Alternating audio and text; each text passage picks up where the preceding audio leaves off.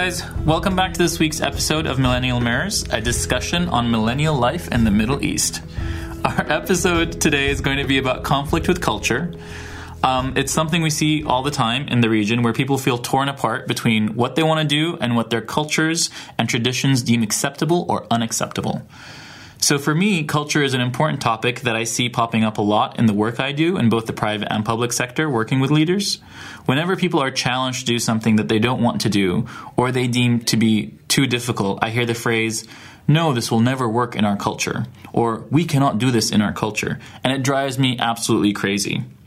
So to discuss culture with me today, we have Mohammed Nseba and Nizar Saleh, who are the guys behind Niqashna, a platform for community debate in Kuwait. Welcome, guys. Thanks for being on the podcast. Why don't you tell us a little bit more about yourselves and Niqashna? Thank you, Mishari. Thank you for having us. I am Nizar Saleh. I'm an entrepreneur. I dedicate my life to try and solve problems of different sorts. But Niqashna was a different thing for me. Niqashna was to try and solve a problem, without the motive of business, without the motive of money. It was just to try and talk, to overcome the obstacles of communication and try to hear other people out. It came out of something very simple, which is I want to hear other people's opinions without any hate, without any, hard feelings. Okay. And what about you, Mohammed? I'm Mohammed Nseba. I am in the oil and gas industry. And I moved back to Kuwait when I was 27. I basically spent 9 years in the US. I studied there. I worked there for about 4.5 years. And I was there for three presidential elections. And I got to see debate in terms on the presidential level. I got to see discussion, politics at different levels. So when I moved back, I think it was 1 or 2 episodes where there was a parliamentary election, and I noticed that the level of disagreement was very personal. People, took things personally. There was ad hominems everywhere, and the level of dissent or the level of discussion wasn't to the level that I feel was productive, was useful. And that really started the ball rolling. And it was a lunch I had with Nizar, and there was my colleague at work, Abdullah Lugman. The three of us actually came up with the idea that, hey, why don't we start a platform where we throw out controversial local topics that are relevant to us, and let's hear different opinions. The idea here is we're all surrounded by social circles, and more or less our social circles, give or take, pretty much think like us. That's why we hang out with them. That's why we chose to be their friends, right? And the idea here is what we wanted to do is bring together all these different social circles that make up society. So we give everybody an opportunity to hear something different that they don't hear on a day-to-day basis. A new idea, a new way of thinking. And basically, so we can either accept it, we can either not accept it, but respect it. And that really is the idea behind Niqashna. So what are some of the things that surprised you guys about the debates? You want to take this one? Sure. I'll jump in. Personally, main thing that surprised me was the reaction of the crowd. Okay. Absolutely. This is something that I could have never predicted. One specific incident was the either the second or third debate. You helped me out, Mohammed, which was giving the nationality or the Kuwaiti citizenship to kids of Kuwaiti females. So essentially females that marry non-Kuwaitis can't give the citizenship to their kids, whereas a male that marries a non-Kuwaiti can. So the debate was, are you for or against a Kuwaiti female giving citizenship to a kid? One comment after the debate was from a guy my age with a Kuwaiti mother, non-Kuwaiti father, and he was very open and honest and said, am I not entitled to be a Kuwaiti? I was born here. My mother's Kuwaiti. Everything I know is about Kuwait. And that hit me. To hear him open up such a personal part, and to hear how people had, whether it was this topic or others, but people had a lot they want to say. And that was the main thing that shocked me about Niqashna, how much people wanted to talk. And let me jump in, because part of the debates is not just to hear the speakers. Part of it is to open it up to the crowd so that the different social circles can get involved, can speak, can talk, and exchange ideas. One thing that surprised me is the amount of intellectual material that comes in from the audience. Very well read, very well researched, great questions. And in that specific debate, which Nizar was referring to, people were living a certain situation, so it was very personal to them. But yet maintained composure, very classy with asking questions, even though the other side was, arguing or debating, is the word, against their personal situation. Right. To me, that's a testament to both the actual people in the crowd, which represent society, and credit goes to Nizar for maintaining tone, giving a nice soothing introduction, introducing why topics are introduced, tying it to our day-to-day life, and so on. So what's the hottest topic you guys have had? I'd say فصل الدين عن الدولة, separation of religion and state. I'd say hands down that was the most controversial one. I remember just walking in before starting. It was like 5 minutes before kickoff, and I walk over to Nizar, and we both just kind of looked at each other. Abdullah was with us too, all three of us. And I looked at Nizar and I said, "You feel that?" And he said, "I do." And he's talking about the tension in the air. Nobody was saying a word from the audience. Everybody's just sitting and waiting. But it was just pure tension. And when the debate actually kicked off and Nizar did his introduction and whatnot, I was sitting in the back and I wasn't looking at the debate per se. All I was doing was looking at the audience. I was just sitting there observing the audience and seeing how they were taking, because we're talking about religion here. People are raised, born, have strong feelings towards religion. It's a belief. It's the way people have lived. It's a belief system that shapes the way people act, etc. And so, anytime that's being discussed, even we're not discussing religion itself, but we're talking about it in a political sense, that still hits home, and that's still personal to a lot of people. And what was the reaction from, I guess, the audience during that debate, considering how, I guess, tense the topic was? In the beginning, I'd say it was polarized. People came. The for were sitting on one side of the room. The against were sitting on the other side of the room. As the debate slowly unraveled, people still stuck to their beliefs. This is not something that you'd hear a debate and you jump, whereas other topics you might do that. But close to the end of the debate, you'd see that at least they started appreciating. That this person, was in front of us, talking, etc., etc. And we tried to push that. Listen, at the end, we're doing this for all of us. It's not to say that this is right or this is wrong. We all want to hear each other out. So close to the end, I felt that there was, hey, okay, I kind of heard you out. Okay.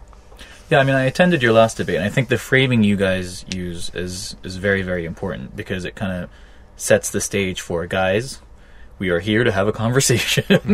We are not here to say one side is right and one side is wrong. I mean, that's one of the reasons also why I dedicated like a whole episode at the beginning of the podcast series, just talking about why I'm doing this. And how I'm not saying we have any answers. I'm not saying we're arguing against this or we're saying this. I'm just saying have a conversation about the different things that are going on in your life at the moment, whether it be culture or independence or what have you. Definitely. Mashad, if you don't mind me jumping in. Go ahead. One interesting thing I felt out of that debate is it highlighted in the end of the debate that as polarizing as both sides seem, they actually agree on a lot of things, and some of the insecurities and fears one side had of the other also had, of the other side, and I felt they both kind of reassured each other. So let me give you an example. You know, the secular side were always fearful of like extremist states that you know could practice you know extreme versions of religion, which could lead to you know models of government like our surrounding states, and you know the religious side would had the fear that the seculars wanted to erase religion off the map. And I felt both sides addressed that insecurity the other side felt. So I felt we walked away from the debate where both sides were kind of brought closer together. A little closer. And I felt good about that. So, what do you see as some of the biggest cultural shifts happening in our society today? You want me to jump on that? Sure. Okay. I believe that from my opinion is people have become more outspoken, have been more comfortable challenging the status quo. Whether that's because of the introduction of social media over the last few years, whether it's because of you know the neighboring situation politically that's been happening around us, but in general, or because you know more people have been traveling over the last 10-15 years, or you know going to universities abroad, bringing some of that culture back. But the culture of just blindly accepting things because that's the way it is, I feel that's kind of shifting. That's not to say one side, you know, one thing has been right or wrong. It's more of asking why. You know, this has been done this way for a long time. Why? And I think that last debate kind of showed that, where it was about freedom of speech. And I think one of the debaters was saying, well, if you're happy with the way you're doing things and you're convinced with the way you're doing things, what's the issue if the other side disagrees or challenges or? And so essentially what he was doing is he was asking why. But dissent, you know, against culture in public platforms, I don't think was as prevalent, you know, 5-10 years ago. Okay, so moving on to and shifting gears a bit, do you think that sometimes people confuse culture with comfort zone and use it as a sort of get out of jail free card? Can you elaborate on get out of jail free? As in, this is making me uncomfortable. I don't want to have to face people saying things or people talking about it, and so I'd rather just say, no, this is against our culture, rather than trying to actually think about what are the real reasons why I don't want to do something. Let me jump in. I think we actually faced that in our first debate topic. When we were trying to find a venue to host us, first venue we approached was Shahid Park, and they asked us, well, what's your topic? We said it was the marriage topic, traditional marriage versus love marriage. And that topic was deemed, you know, controversial, and we were asked to maybe find another topic that was a bit softer. But I think that speaks to a culture of you know, avoiding to any topic that you know might have been touching politics, might have been touching religion or even culture itself, but without actually thinking about what the themes are, what the mission was, what the intent of the discussion was. Just blindly hearing the framing of a topic was an automatic rejection. And I think that's a microcosm of our society. You can extrapolate that, use that at work. You know, any big organization in Kuwait that's in the government sector, a lot of times you ask yourself, well, what are we doing this for? What's this step for? Well, that's because the way that's how it's always been done. You know, you get 10 stamps, you get 10 signatures here and there, take this here. You can probably cut out a lot of fat, but that's just the way we're programmed. This is how it's done, and sometimes we don't know otherwise. So what, in your opinion, is a step in a direction away from that? Well, I actually think what we're doing is a first step. It's choosing topics that are just not discussed in public. They're discussed privately in diwaniyas and in private settings. But would you ever have someone come on a public platform and calling for separating, state and religion? Probably not. Maybe in a studio with commercial breaks and stuff like that. But in public, you don't know who's coming from the crowd. You don't know what you're going to be asked. I remember actually one of our debaters, she was pretty nervous before the debate. And I asked her, I said, well, you've been on TV a million times. You're a public figure. And she said, no, but this is different. Yeah. It's the public. It could be 400 people, it could be 100 people, 100 people. You don't know what they're going to ask you. You're betting that Nizar is going to keep everything under control. And to be frank, it's a good bet. So I think that is actually a good step in the right direction. And just to add on to what she said, I mean, there was a question at the last debate, which was about freedom of speech, from one of the guests, and I still remember it because she was like, do you guarantee if I say what I have to say that I would walk out of here safe? And in my head, I had two questions. One was, what are you going to say? And then two is, who do you think we are? Like, that it's to that extent that we're just going to like attack you and just like rip you limb from limb. I think there's this fear that's been embedded in people from such a young age of, don't step outside of what's culturally appropriate. Right. And there's this boogeyman that's outside of what's culturally appropriate. Right. But no one really knows what that boogeyman is. We're just kind of afraid of it, and we don't really know what necessarily the consequences will be. We have a vague idea. Okay, people will talk, or I'll get ostracized, or, so-and-so will say so-and-so to so-and-so, and things like that. But you don't really have a full-fledged idea of how bad the consequences could be. We just are told from a very young age that's very, very bad, so don't do it to a certain extent. Does that make sense? It does, because if you dig deeper, what happens is, unfortunately, what happens a lot is we put people in buckets, and the way you're labeled follows you around, and socially, sometimes also where you work, etc. And, a lot of the times when you talk about socially, whether it's marriage or whatnot, a lot of it's done based on word of mouth, reputation, background checks, etc. And so there's always this fear to deviate from the expectation, to not hurt your chances or tarnish your reputation or for any being outcasted in society and potentially losing. The reputation's big in this society. What do you think, Nizar? Anything I missed?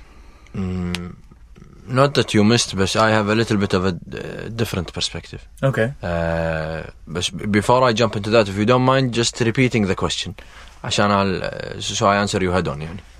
Sure. I don't remember what the question was. The question, did you get out of jail the initial question. Oh, okay. Yeah. So, do you think that sometimes people confuse culture with comfort zone and use it as a sort of get out of jail free card? Okay. Sure.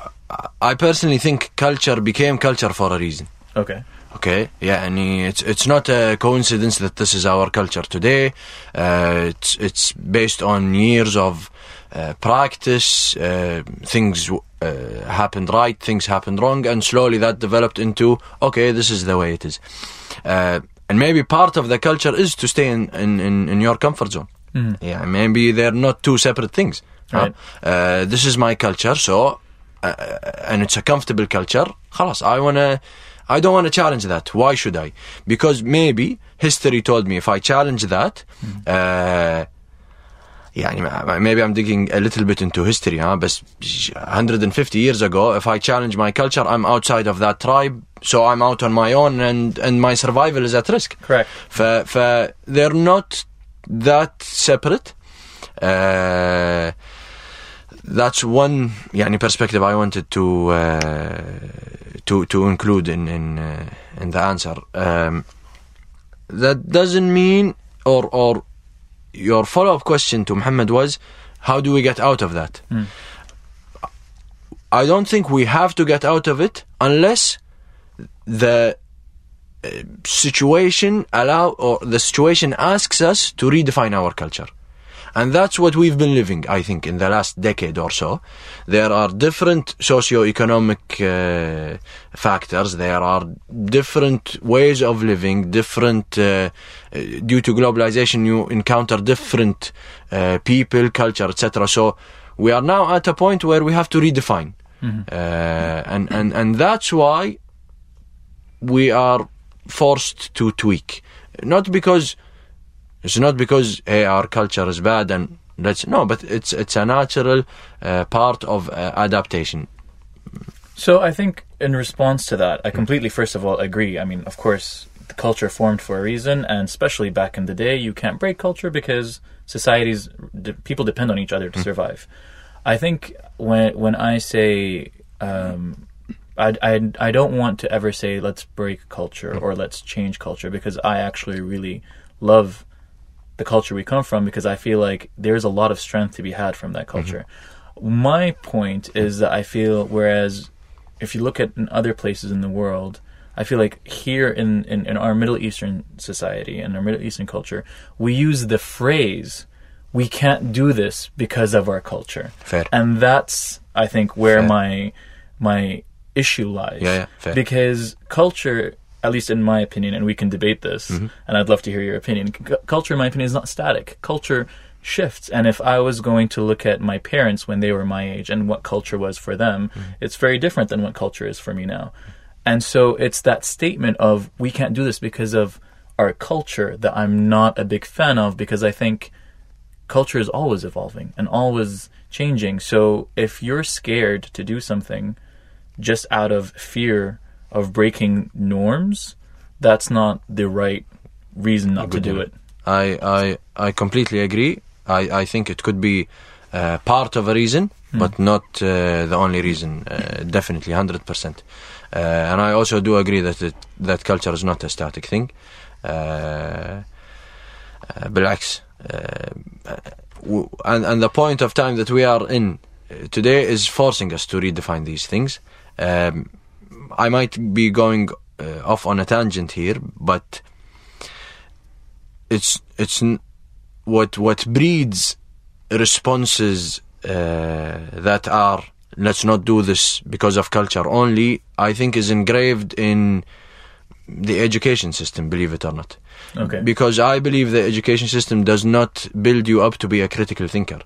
It builds you up to memorize and go ahead and write down what you memorized or say it out loud or whatever. So we are not forced or cornered to reevaluate, to rethink. And I believe that's why you get answers like culture.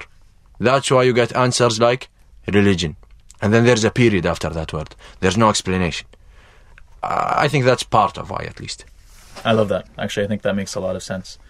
So then let's delve a bit more deeper into that, considering the fact, I mean, we had the same education system like you're talking about, where we're not really taught to think critically. Yet our generation, I feel, is challenging culture. Here we are, we're talking, we're having a podcast about culture. You guys are having debates about the different things that are happening in society. Why do you think we're at this kind of apex where everyone's kind of feeling, okay, no, we need to have a talk about this? And it's not just happening in Kuwait. I feel like it's happening all around the region. So what do you think are kind of the colliding reasons for that, if that makes sense? Can I jump in, if you don't mind? Yeah, jump in. Kuwait and its neighbors are being forced mainly because of what the internet brought to us. Okay. The last 20 years, you are allowed to access information however you please and read whatever you want to read. Nobody tells you, hey, this is right, this is wrong. You're at the mercy of your mobile and what you choose to click. Right. And that forced cultures like Kuwait that have these habits engraved in them, and forced societies that don't have these habits engraved in them, which are our neighbors.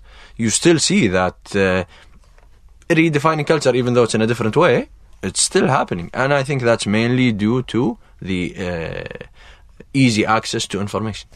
Yeah, no, I mean, I completely agree. The title of this episode is "That's Just the Way It Is," and I think "That's Just the Way It Is" a very easy statement to believe when you don't have access to information of why that's not the case. But now you could easily be like, actually, here's an article that says otherwise. So you know what? No, I don't have to believe that's just the way it is.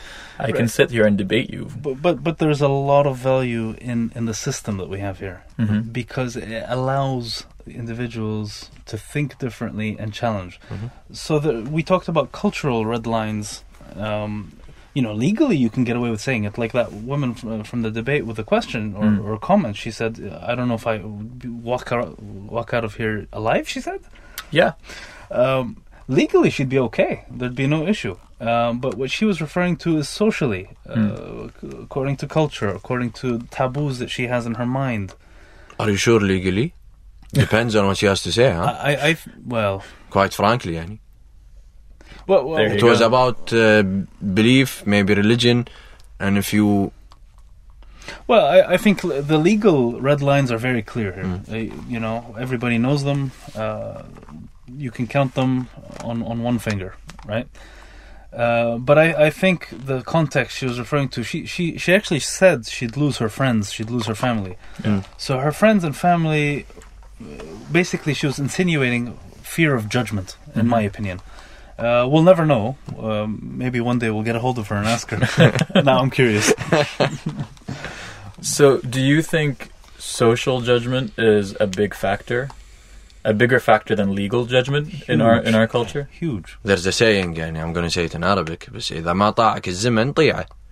If time doesn't abide by your rules, you abide by its rules. Which is basically, if this is what's happening, then do it. So, okay, I like that.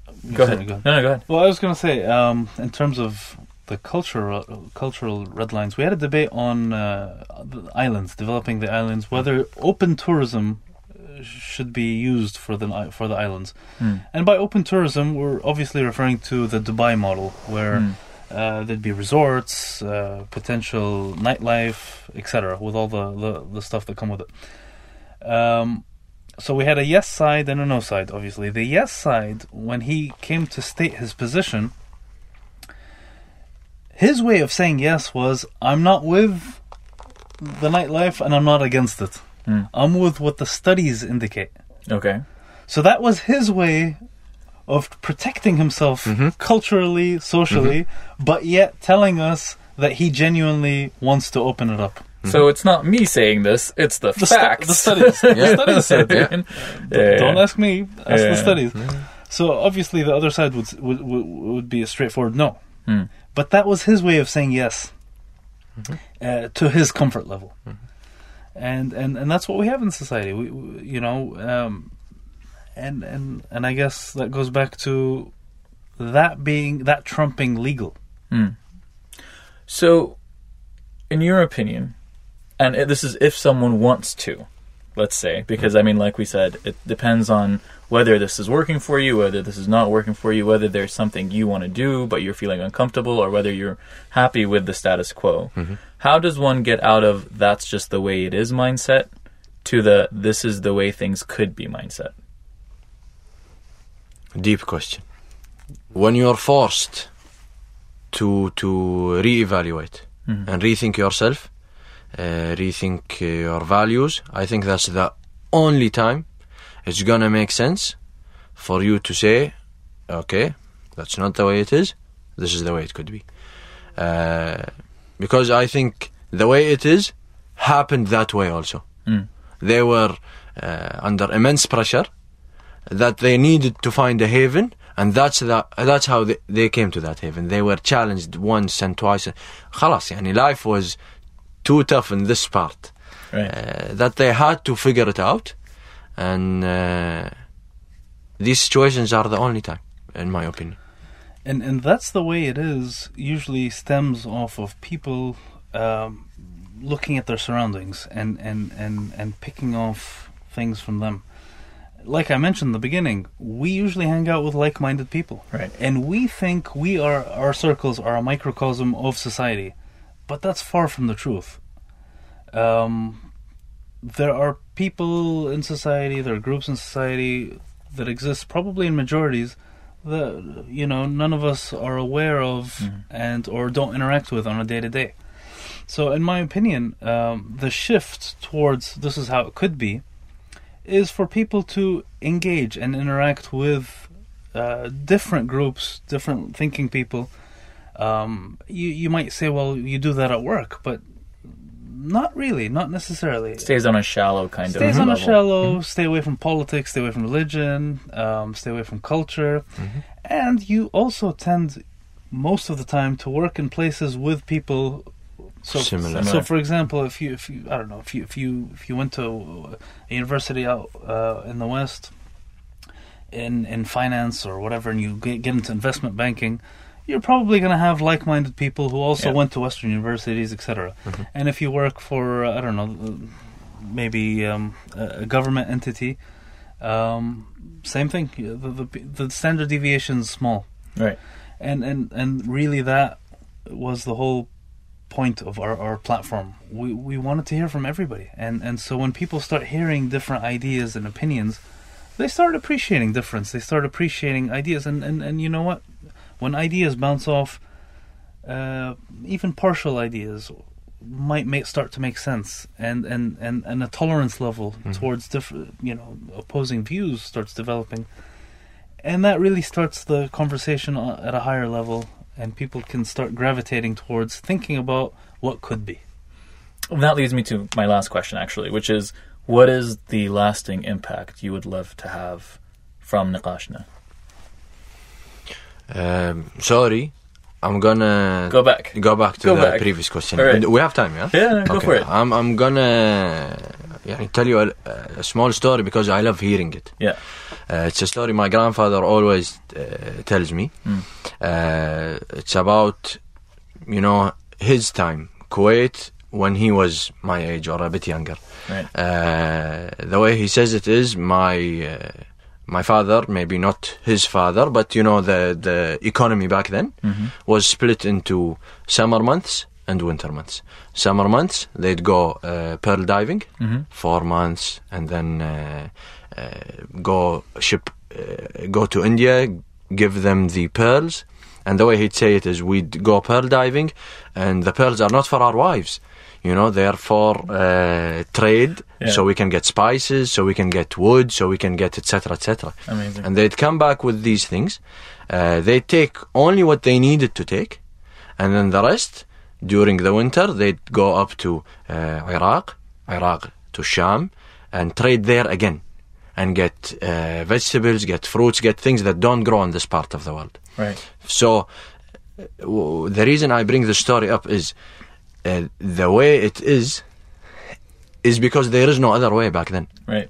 If there was, if it wasn't that way, they might not survive. It was up to that level. But that's why things are maybe so attached, and it's not like we had a choice. Right. So listen, don't think. We did our homework, we tried, others tried and didn't succeed, so don't bother.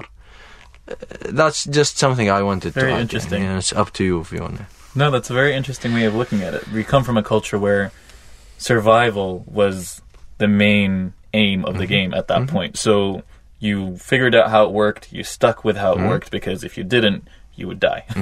And that's kind of the mental state that you kind of bring with you, which makes sense. I mean, there are, for example, if you look at it, to flip it on the another side, I don't know how long we're going on this podcast, but anyway, I'll just this quick story. So I was having a conversation with a psychologist who was talking about an interesting study about how, for us, we come from people who only 2-3 generations ago were going through a lot of hardship to survive. And then now, as a generation, we have everything provided for us, and we're not genetically adjusted to that yet, if that makes sense. So you end up with a lot of people who have a very high level of anxiety, a very high level of unhappiness, and feeling aimless and not knowing what to do, because you're so kind of designed for hardship, that this whole sitting around and having everything handed to you on a silver platter, which if you're talking about the Gulf region specifically, happens a lot, not necessarily in other places in the Middle East, makes it difficult for you to kind of adjust mentally. Definitely. So no, I completely understand where you're coming from with that. And now to answer, what are the long-lasting effects? Yeah. Okay, which relates to the story and relates to what Muhammad answered. Survival today is to remain relevant. Right. And to remain relevant, you need to communicate. Right. You need to understand different perspectives. You need to go out of your comfort zone. Because today it's not just, my idea, my neighbor's idea, whoever. No. It's my idea and the guy in China's idea and the guy in the US's idea. We're all there. It's a level playing field. And to remain relevant means I need to exchange all these data points. I need to be open to them. I need to start implementing them, catering to them. And that's one of the one of the main reasons why Niqashna is Niqashna, and what I would like its effects to be is to help guide us through the point that we understand in order to survive, we need to stay relevant and we need to stay open to other people's points of view. Amazing.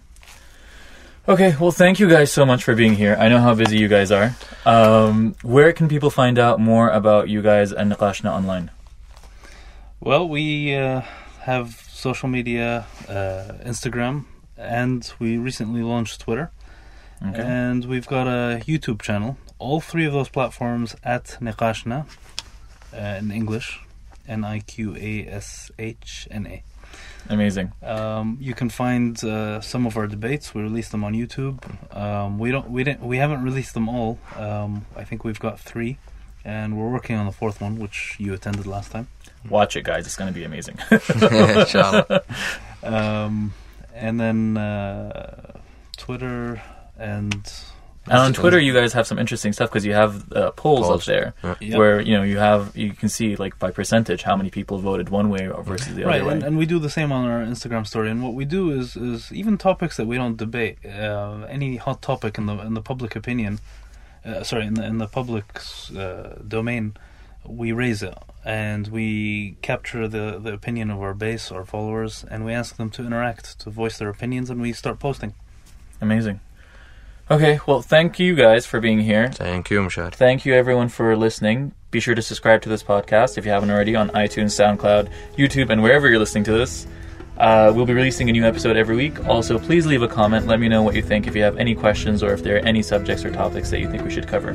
You can find me on Twitter and Instagram at Mishari Al-Nazi. Links are in the episode description. Bye, guys, and stay safe.